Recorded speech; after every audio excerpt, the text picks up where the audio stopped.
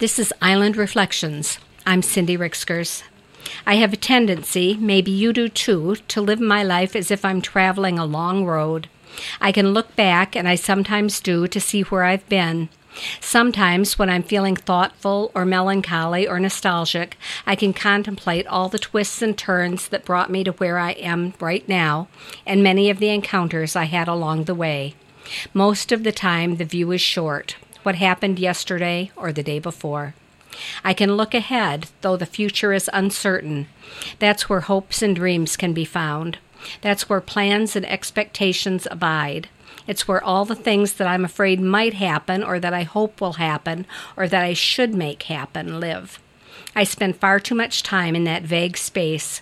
I rarely do anything, no matter how momentous, without immediately thinking, now, next I should.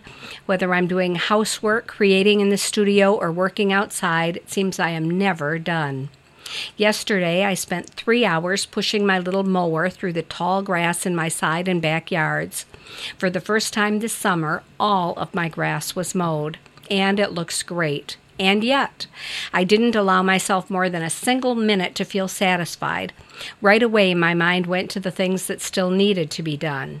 So I then trimmed around the fire pit, worked on weeding the flower beds, moved a bunch of stones, hauled away some brush, and watered the garden. As I drifted off to sleep, I thought, damn, I didn't get those fruit trees planted. Today, I planted the fruit trees. There is still plenty to do.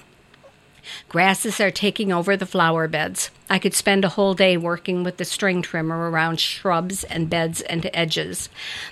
The rake could take up another day, and the leaf blower another. The climbing rose is crawling over the walkway. Weeds are poking up through the straw mulch in the garden. Enough. There has got to be a time when I can just be finished, when I can look around this road I am on and appreciate the place I am at. When where I have been or where I am going is less important than what is right here, right now.